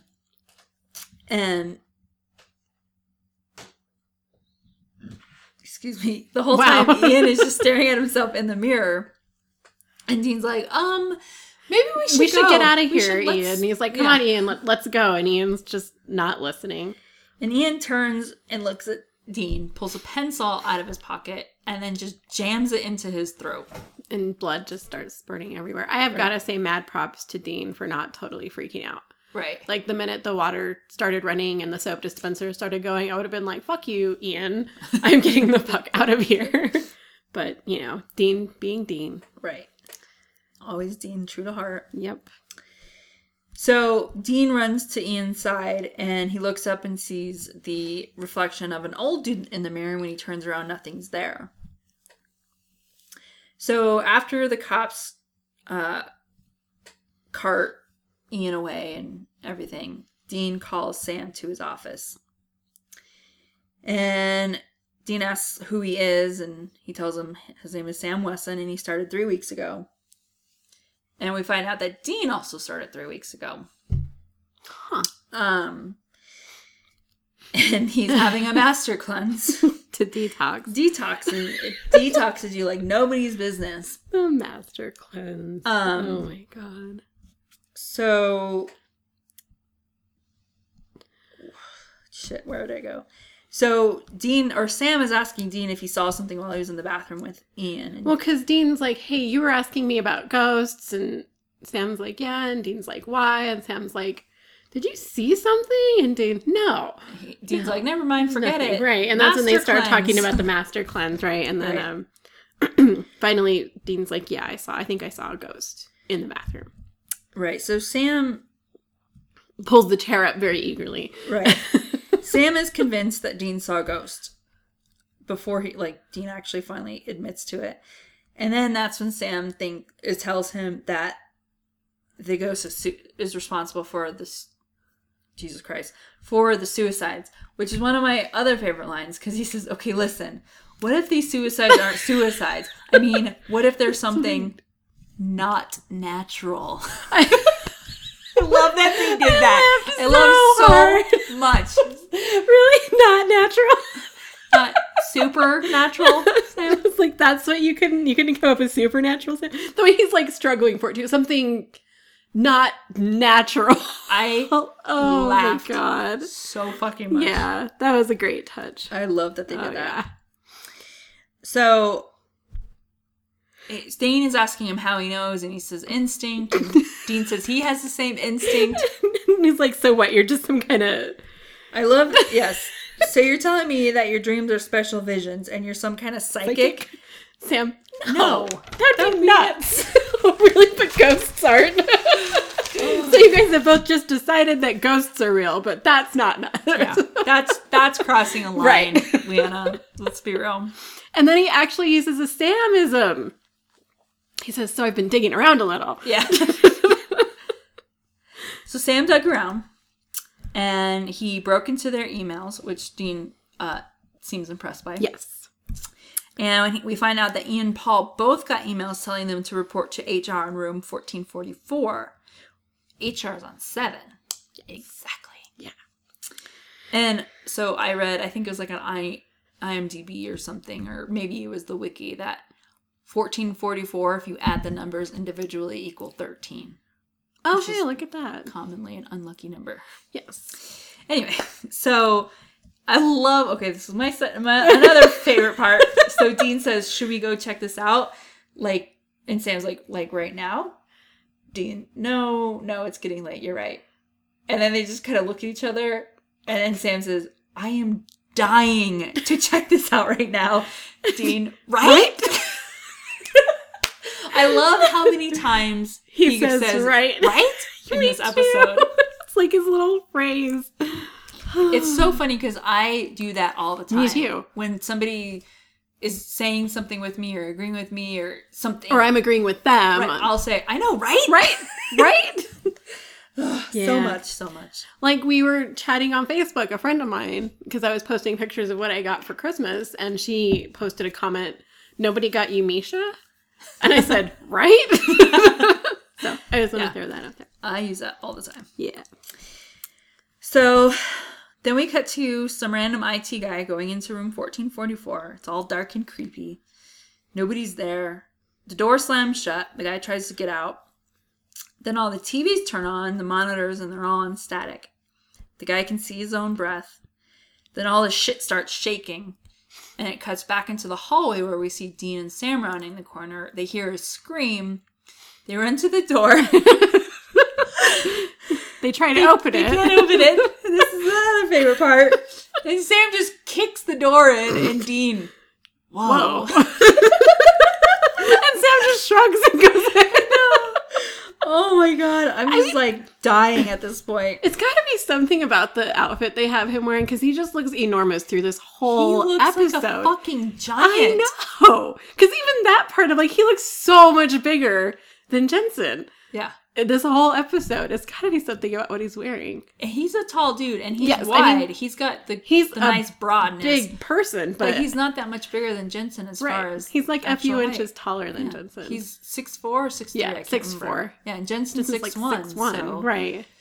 It's not a crazy difference. Poor Jensen, he looks so short. He does. Well, I mean, next to Jared, anybody's gonna look short, but yeah, no, I think it's just like the light colors and the tucked in that pillow. must be what it is. You know, that makes like his the waist look a khakis little and the higher. yellow. Yeah. It's just Because he looks huge. Even the whole time I looks was watching that scene when he kicks the door in and he walks through the door, I'm like, God, I'm surprised he didn't have to lower his head to get through the door. Like, are you sure you don't want to duck? Right. So the IT guy is trapped under the shelving. The old man ghost guy has got like some electrical finger things going on. And he's about to lay his hands on the guy. Dean, well, the ghost has tossed Dean and Sam across the room in either direction. But so as he's about to lay electric hand on the IT guy trapped under the shelving, Dean picks up an iron wrench and swings it through the ghost, and the ghost disappears. And they lift up the shelves and they get the guy out. Right. So now they're at Dean's house, and I think it's before they leave. Sam asks, "How'd you do that? Or how'd you know to do that?" And he's like, I don't know. Right. Then they're back at Dean's house. Totally Sam could like really freaking go for out. a beer. Yeah. Sam could go for a beer, but Dean doesn't have any alcohol. He doesn't have any carbs in the house because he's on a cleanse. You're the worst. Oh my God. You're the such a douche. Worst. Hey, but they're both how the really. Hell did you know that ghosts are scared of wrenches? Ghosts are scared of wrenches. Crazy, right? How about you kicking in that door? Oh my God. Ask him, what does he ask you if you're like a black belt or like, Sam's like, I've never done that before in my life. So Sam feels like that they've done this before. And that's when Dean has, and I wrote this down as my cast moment, because he says like Shirley MacLaine before, and I don't get that reference. I wrote it down, but let me find it. Where is it? Okay. I wish you guys could see. So she's looking through. He's referring to the actress Shirley MacLaine, who has a well-known belief in past lives. Oh, okay. So he thinks Sam's implying that they're reincarnated. Right, exactly. Oh, okay. But Sam doesn't feel like he belongs. He feels like he doesn't like anything in his life. His name, his clothes, his job, the town that they're in. He feels like he should be doing something else. Something in my blood. There's something in my blood. Like I was destined for something different. Right. Oh boy.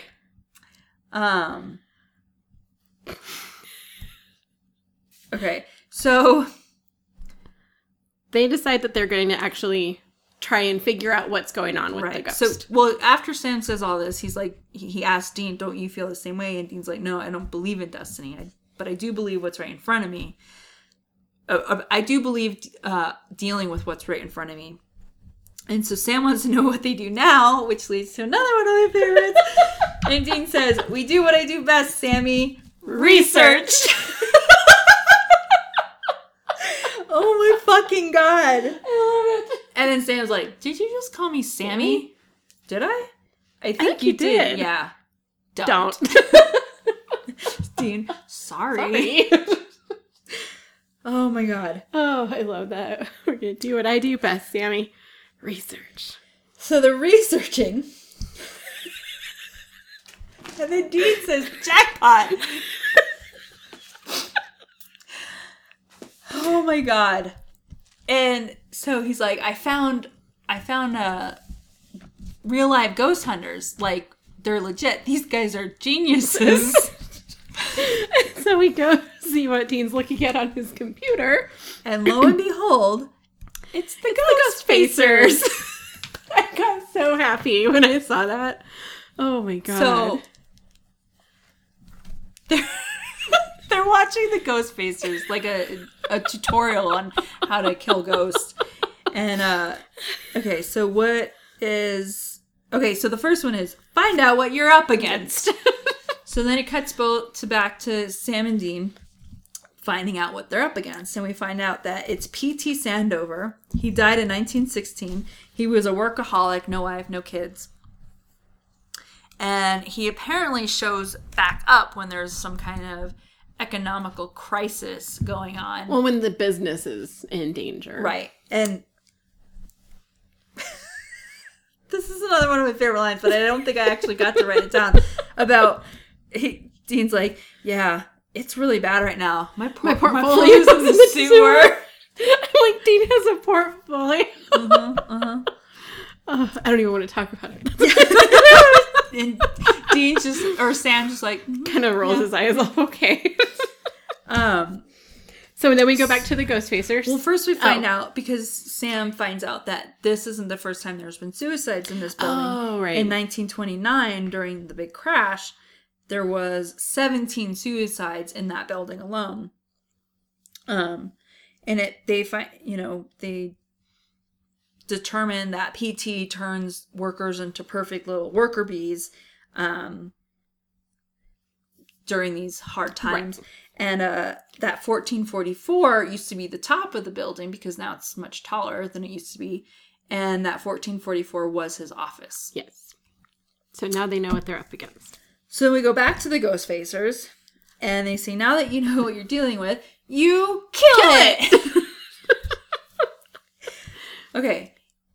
Now they're going to go into special ghost hunting weapons. And this is my favorite line. One of the, like, many. First, salt. It's like acetous. Burning acid. Not LSD. No, it's a bad trip for ghosts. Oh my God. I wrote that one too. I had to pause this episode so many times. Not for note taking, but because I couldn't stop. I was like, I'm just missing all my notes because I can't stop laughing. So, and then there's another of my favorites. And then more favorites. Next little trick. We learned this from those useless douchebags. The Winchesters. Not yet. Oh, not yet. Damn. Useless douchebags that we hate. Yes. The Winchesters. Gun. Shotgun shell. Pack it up with fresh rock salt. Very effective. Very effective. Winchesters still suck ass, though. Affirmative. Suckage major. So good. So good. Oh my God. Sarah Gamble, you're brilliant. Okay? I love you. So, the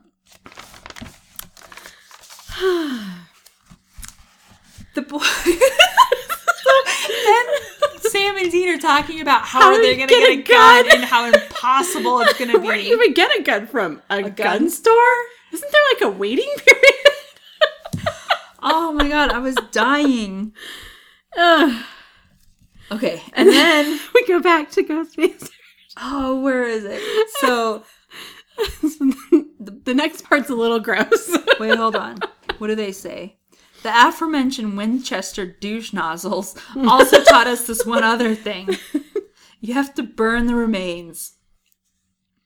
This next part might be kind of gross. You might have to dig up the body. This is my favorite part. It's illegal in some states. All states. Possibly all states. Oh my God. It's just pure brilliance. It is. Those two. I love those two. It's illegal in some states. All states. Possibly all states. So we cut back to Sam and Dean, and they're doing more research. They find out that PT was actually cremated. Back to Ghostfacers. They say, if your ghost was cremated, do not panic. You just have to find some other remains. Right. Anything genetic, basically. Then they sign off. Fight well, young lions. We should have a sign off. We should. Fight well, young lions. See you next week. We'll have to work on that. So Sam and Dean then go back to the office building, and they're in 1444 checking for any type of remains that might be left behind. A security guard shows up and catches Sam rummaging through the desk and hauls him out. They get in the elevator. Elevator starts having a ghost attack, as I call it.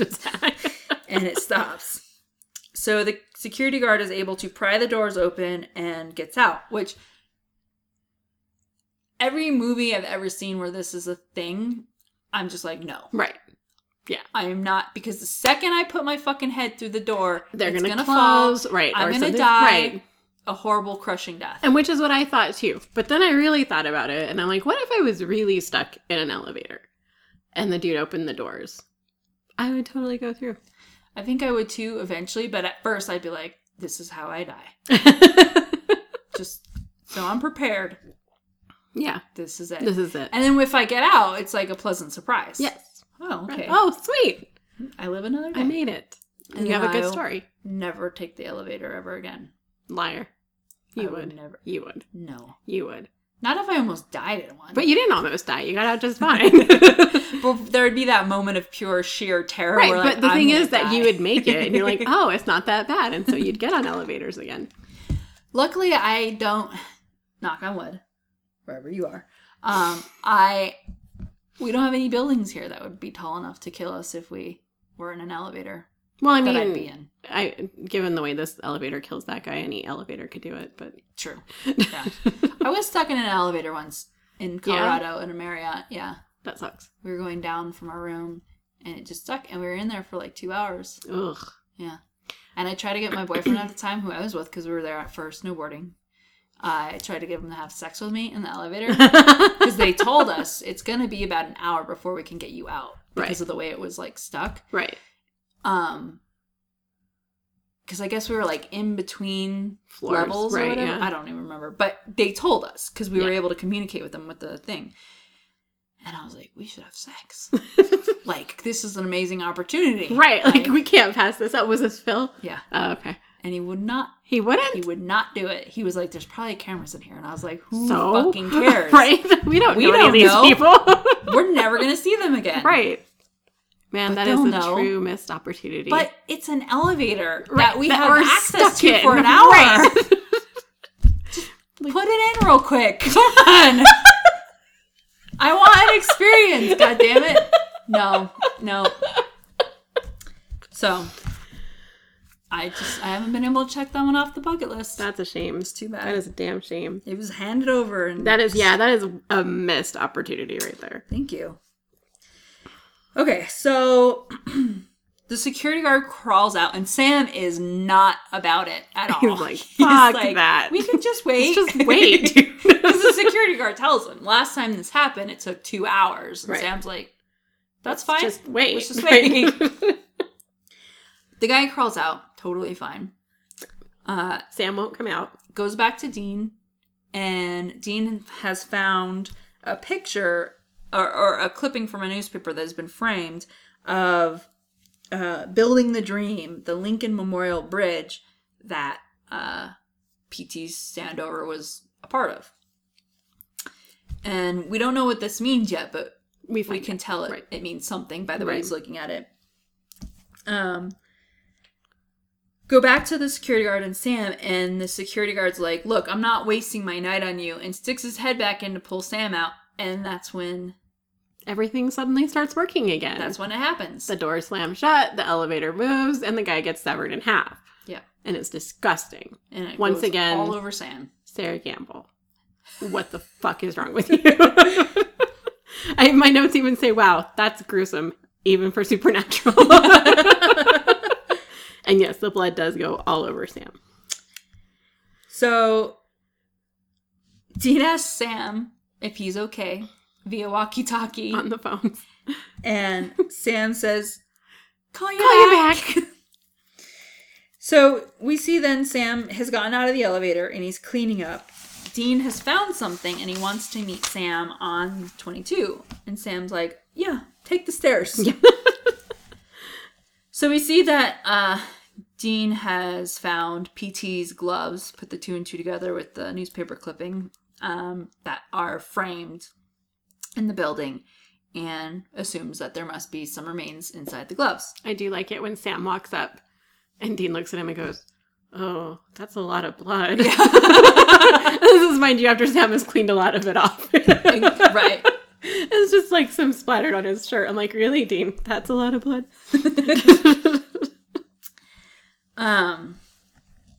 So they break open the glass and PT Sandover shows up. He throws both of the guys in either direction and then goes after Sam. Sam throws salt at him, making him disappear. Then shows up behind Dean, to which Sam throws him the iron poker.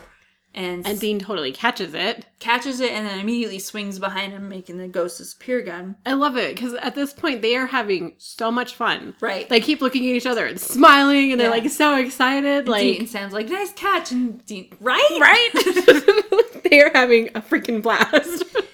So PT shows up and knocks him back again. But this time he's going after Dean, who's been knocked out. The iron's been knocked away from him. He's kind of vulnerable. Sam, instead of going after the ghost, just picks up the gloves and burns them. So it makes PT disappear. Boom. And then he walks around the corner and says, that was amazing. Dean says, right? So they're talking again in the office. And Sam thinks that they should keep doing it. They could help a lot of people. Dean says, we could be ghost facers. Yeah, right. We'd be like the ghost facers. And Sam's like, no, really.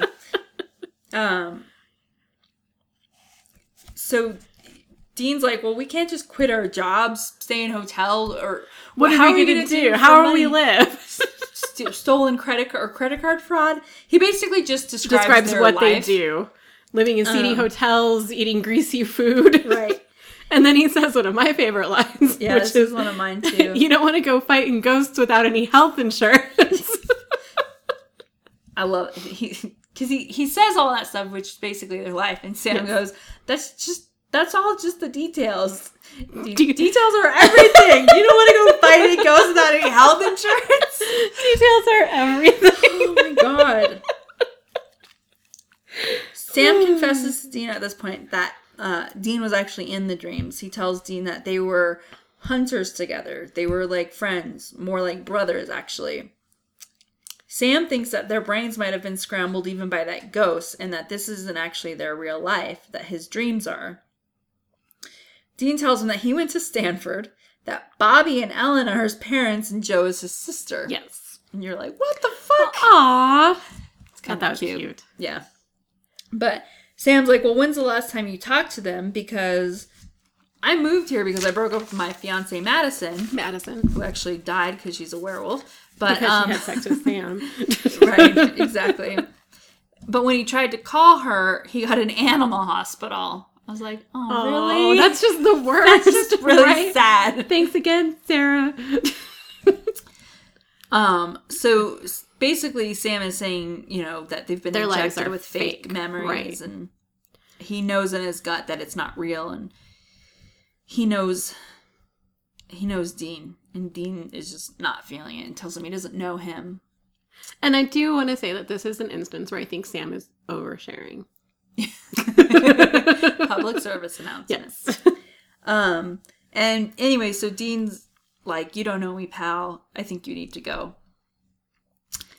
I like how they are so much characteristic of their normal selves. Yeah. In that whole conversation. Like, Sam is just totally Sam about it. And I know it sounds stupid, but Dean is, like, totally Dean about it. Right. Even though we've seen how different they are, you know, from what their normal selves are, their belief systems Dean's just are kind the of, same. like, shutting it down. Right. And Sam's just kind of trying to push it a little too far, you know. So then we have them back at work the next day. Sam's phone is just ringing, and finally he picks up the iron poker that he has with him on his desk. And he smashes the shit out of his phone, just what every call center employee has dreamed of at least once. To do, yes, just smash. Smashes the shit out of his phone and then looks up at everybody and says, I quit. And leaves. Dean's boss shows up in his office, and he wants to make sure that Dean is happy. He writes down the amount of a very generous bonus, which, according to a tweet from Kurt Fuller, the guy who plays... I love Kurt Fuller. Zachariah. Yes. Said that if he remembers correctly, it was for 50,000. Wow. Was the bonus. That's pretty generous. Yes. The boss basically offers him this bonus and then continues to tell him how high he can climb within the company if he keeps up the good work. Dean, however... It's an awful pitch for a job. Yeah. It's fucking horrible. So he, like, gives him this great bonus. 7 days a week. 7 days a week. Nose to the grindstone. In 8 to 10 years, you could be, like, a senior VP, like, regional something. Oh, wow. I would have quit also. I don't care how big the bonus is. That sounds terrible. Can I take this bonus? Sure, yeah, let's do that. I'm going to get my bonus. And I'll wait a week or whatever. And then you get my 2 weeks. Right. So Dean basically tells him that he's going to be putting in his notice and he has other work he has to do. And when the boss is like, what, another company? He's like, no, this is not who I am. This is not who I'm supposed to be. The boss starts laughing and Dean's like, what the fuck? What's so funny? So he gets up and taps Dean's head, which is, well, he says, Dean, finally. And then gets up and taps him. And he leans over and taps Dean's forehead. Which is another one of my favorite lines. And Dean says, what the hell? Why am I just high? Oh my God, am I hungry? And then he says, did I get touched by it? You're an angel, aren't you? Yes. I do love how much of the color drains out of the scene when Zachariah touches Dean. It was just a total like, oh, I never even noticed how much more colorful it was than a normal Supernatural episode. Yeah, they do. They have a filter, so I have a note about that actually. Okay. And we learned that this is the angel Zachariah. Yes. Who's Cass's superior. And he's here to make sure he has all his ducks in a row. And Dean's like, I'm not your duck. But he thinks, he's like, oh, this was all just a trick. Your plan's very clever. And he says, you should see my decoupage. And Dean, gross. Thank you. I don't think Dean knows what decoupage is. No. So he said that they were doing it to prove that they were hunters, that this is their path. Zach says that they'll do everything that they're destined to do. And he says, I know, you're not strong enough, you're scared, you got daddy issues, you can't do it, right? And this is a favorite line of mine. Dean says, angel or not, I will stab you in the face. I just love how, like, monotone, like straight face that line is delivered. It was so great.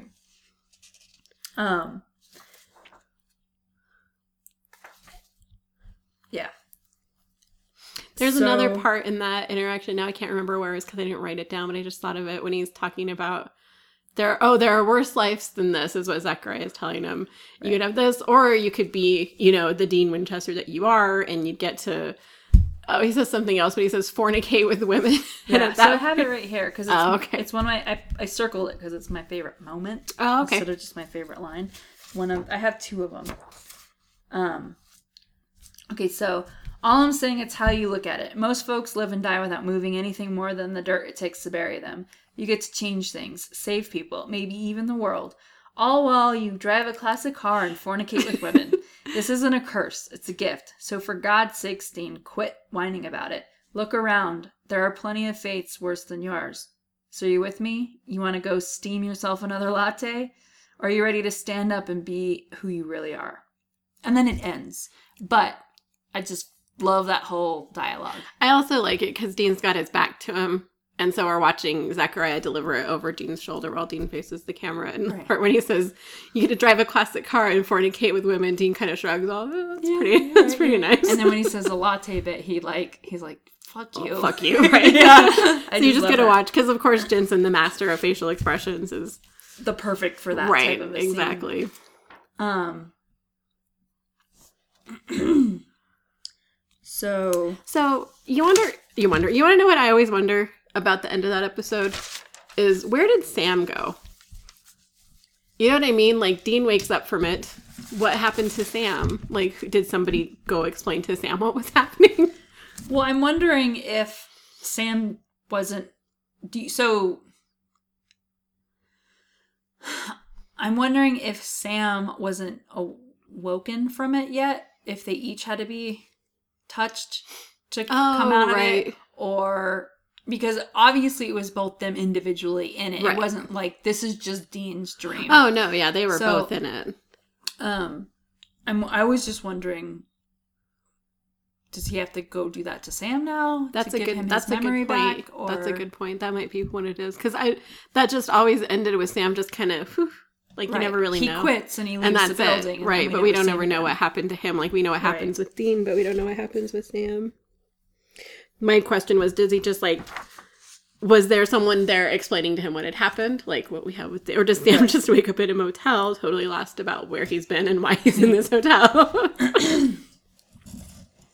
I would imagine that he got the same treatment that... He got touched by an angel. Dean did, yeah. In order to come back from it. The Winchesters always get touched by angels, and they don't even want to be touched by angels. It's not fair. Do you have any... I have haunted skyscrapers. Oh, really? Yeah. All right. Because I wanted to at least talk about monsters. I haven't gotten to talk about a monster for a while. So the first ever documented haunted skyscraper is called Sunshine 60. It's in Tokyo, Japan. That's not surprising. Right?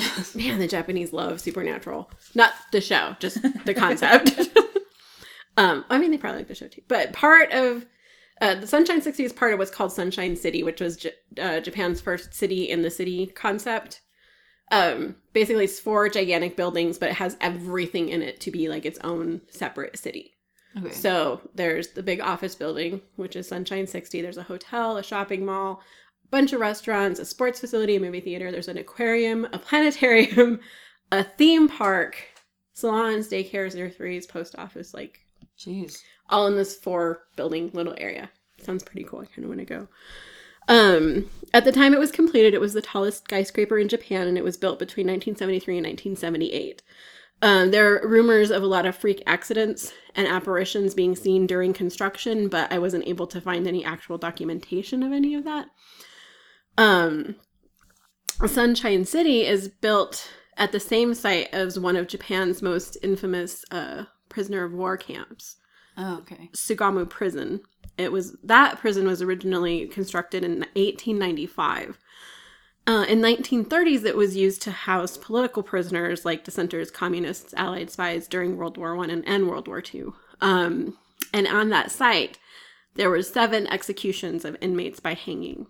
The prison was shut down in 1962 and demolition began in 1971. So like very shortly. Oh, wow. After it was shut down. So the city planners kind of knew that the prison would give the whole place a very dark, kind of ominous feeling. So that's why they named it Sunshine City, to make it happy. But there are a lot of reports of activity in the Sunshine 60 building. There's maintenance workers that are left there cleaning the halls and things at the mall after everybody's left, see the dark shadows moving around. They hear laughter and whispers and screams, and they've also reported they hear chanting, which that creeps me the fuck out. Mm. There's also a report, one of the very common things that is reported is the sound of something scraping across the floor. Oh, no. Right. But there's also a lot of reports of poltergeist activity. The gates that they use to slide over the doors, or the slide over the shops when they close, right. Those will be shaking a lot on their own. Even during business hours, customers that are there say that they feel sudden cold flashes. They are tripping over things when there's nothing there. They say that they feel being tapped on the shoulder or somebody whispering in their ear when there's nobody around them. And they also say they see faces and apparitions in windows and mirrors, like when they're trying on clothes. That's not okay. And even some reports of things being hurled off of shelves, or when shop workers come in to open up shop, their stock on the shelves has been completely rearranged or just thrown on the ground. That would be really annoying. Right? Oh, guys, come on. That's your typical poltergeist. But yeah, and these reports are numerous, and they continue all the way up until today. Wow. Yeah, one of the most haunted places. All right, then. Yeah, so I would like to go there. That'd be fun. It's a far trip for a haunting. Well, I've always wanted to go to Japan in general. Me too, like, me Tokyo too. looks awesome. I need to have some wicked sleep assistance. Because I hate flying, and I can't imagine being on a plane for that long. Oh, we'll just get you some Xanax. You'll be fine. Yeah. I'll need something. You will. 100%. Yes. I have a problem flying for 3 hours. Like, I think that's long. Too long. So. But yeah, I really liked that, because apparently haunted skyscrapers are actually quite rare. This is one of, like, maybe, I think 3 I was able to find. Oh, wow. There'd probably be more. Buildings in general are just, so I have the office building I work in, it's not a skyscraper by any means, it's one story. But it's pretty large. Right. And this whole week, everybody's been gone because Christmas week, everybody took the week off. So it's me and like a handful of the techs are left.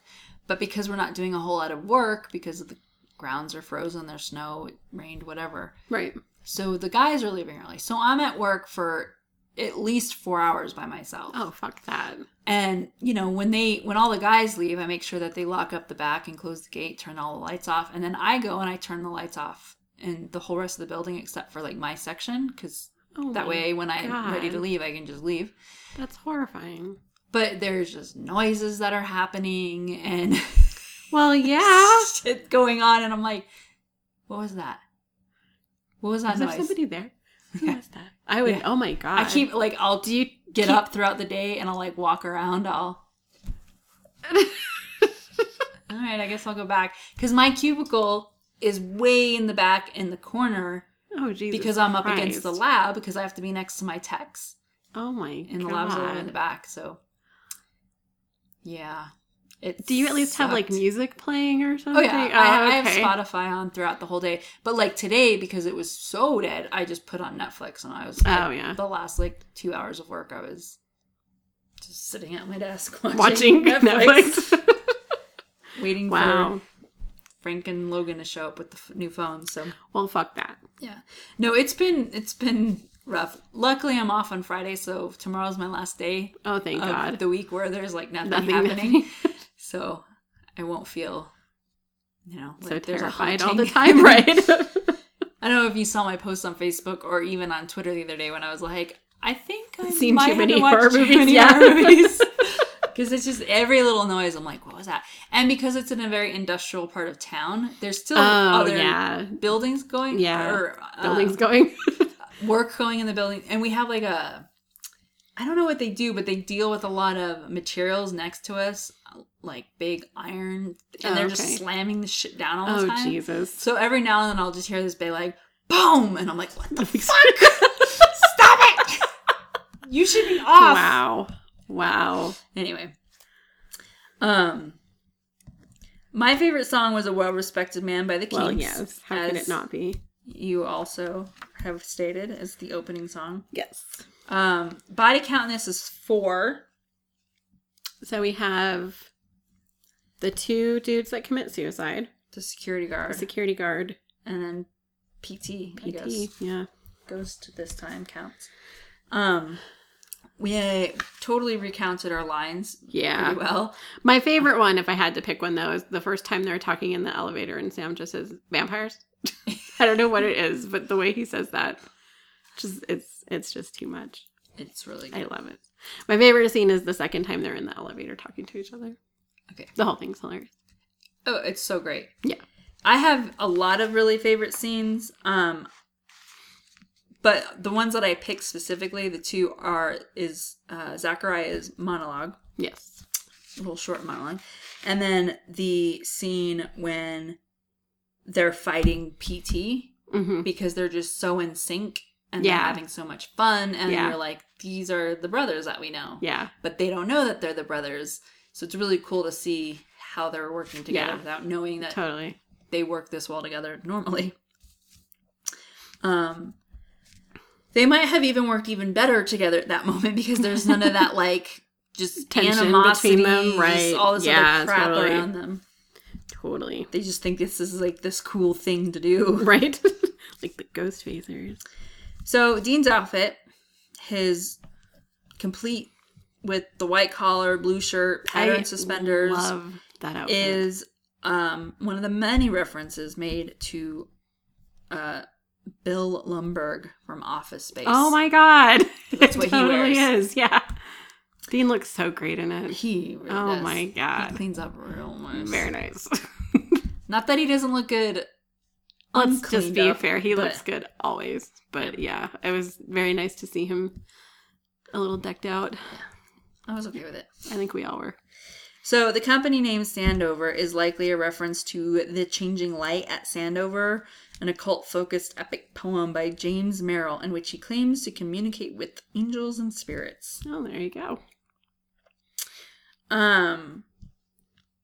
Zachariah's alias in this episode, Mr. Adler, may be a reference to Steve Adler of the rock band Guns N' Roses.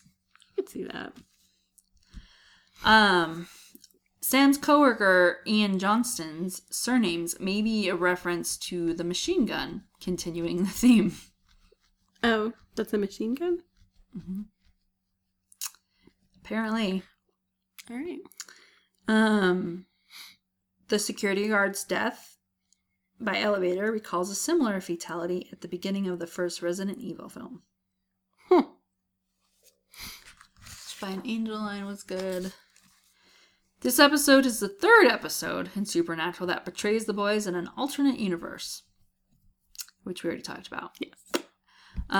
Also, the color filter that usually darkens the picture and makes every Supernatural episode a bit grainier and bleak looking isn't used for most of the episode, but it comes back just when Zachariah touches Dean's forehead and reawakens his memory. This effect is used throughout the series, including during the transitions and what is and what should never be. Yep. That one, it's like... very obvious. Super. Yeah. Just those colors are vibrant and vivid as fuck. Yeah, I think the colors were even a little overdone intentionally in that one. Yeah. This one I never picked up on it until Zachariah woke him up. Back. Yeah, and exactly. I was like, oh, same here. Wow. Like, that is really bleak. Did my TV just dim? Right. Like, oh. And then I'm like, this is what it always looks like. So some of the differing things from Dean to his usual self is he drives a Prius hybrid with Ohio plates. He listens to NPR. He's the director of sales and marketing. He watches Project Runway. I highlighted that one because I knew how much you would like that. Because I was like, I love oh my god, Project all Runway. Liana does is watch Supernatural and Project Runway. And now Dean is watching Project Runway. It was so exciting. He eats a salad for lunch. Yes. He has no beer in his home. And he puts rice milk in his coffee. Yeah, I like rice milk. Yeah, but it's Dean. I know. I like salads. Actually use almond milk, but whatever.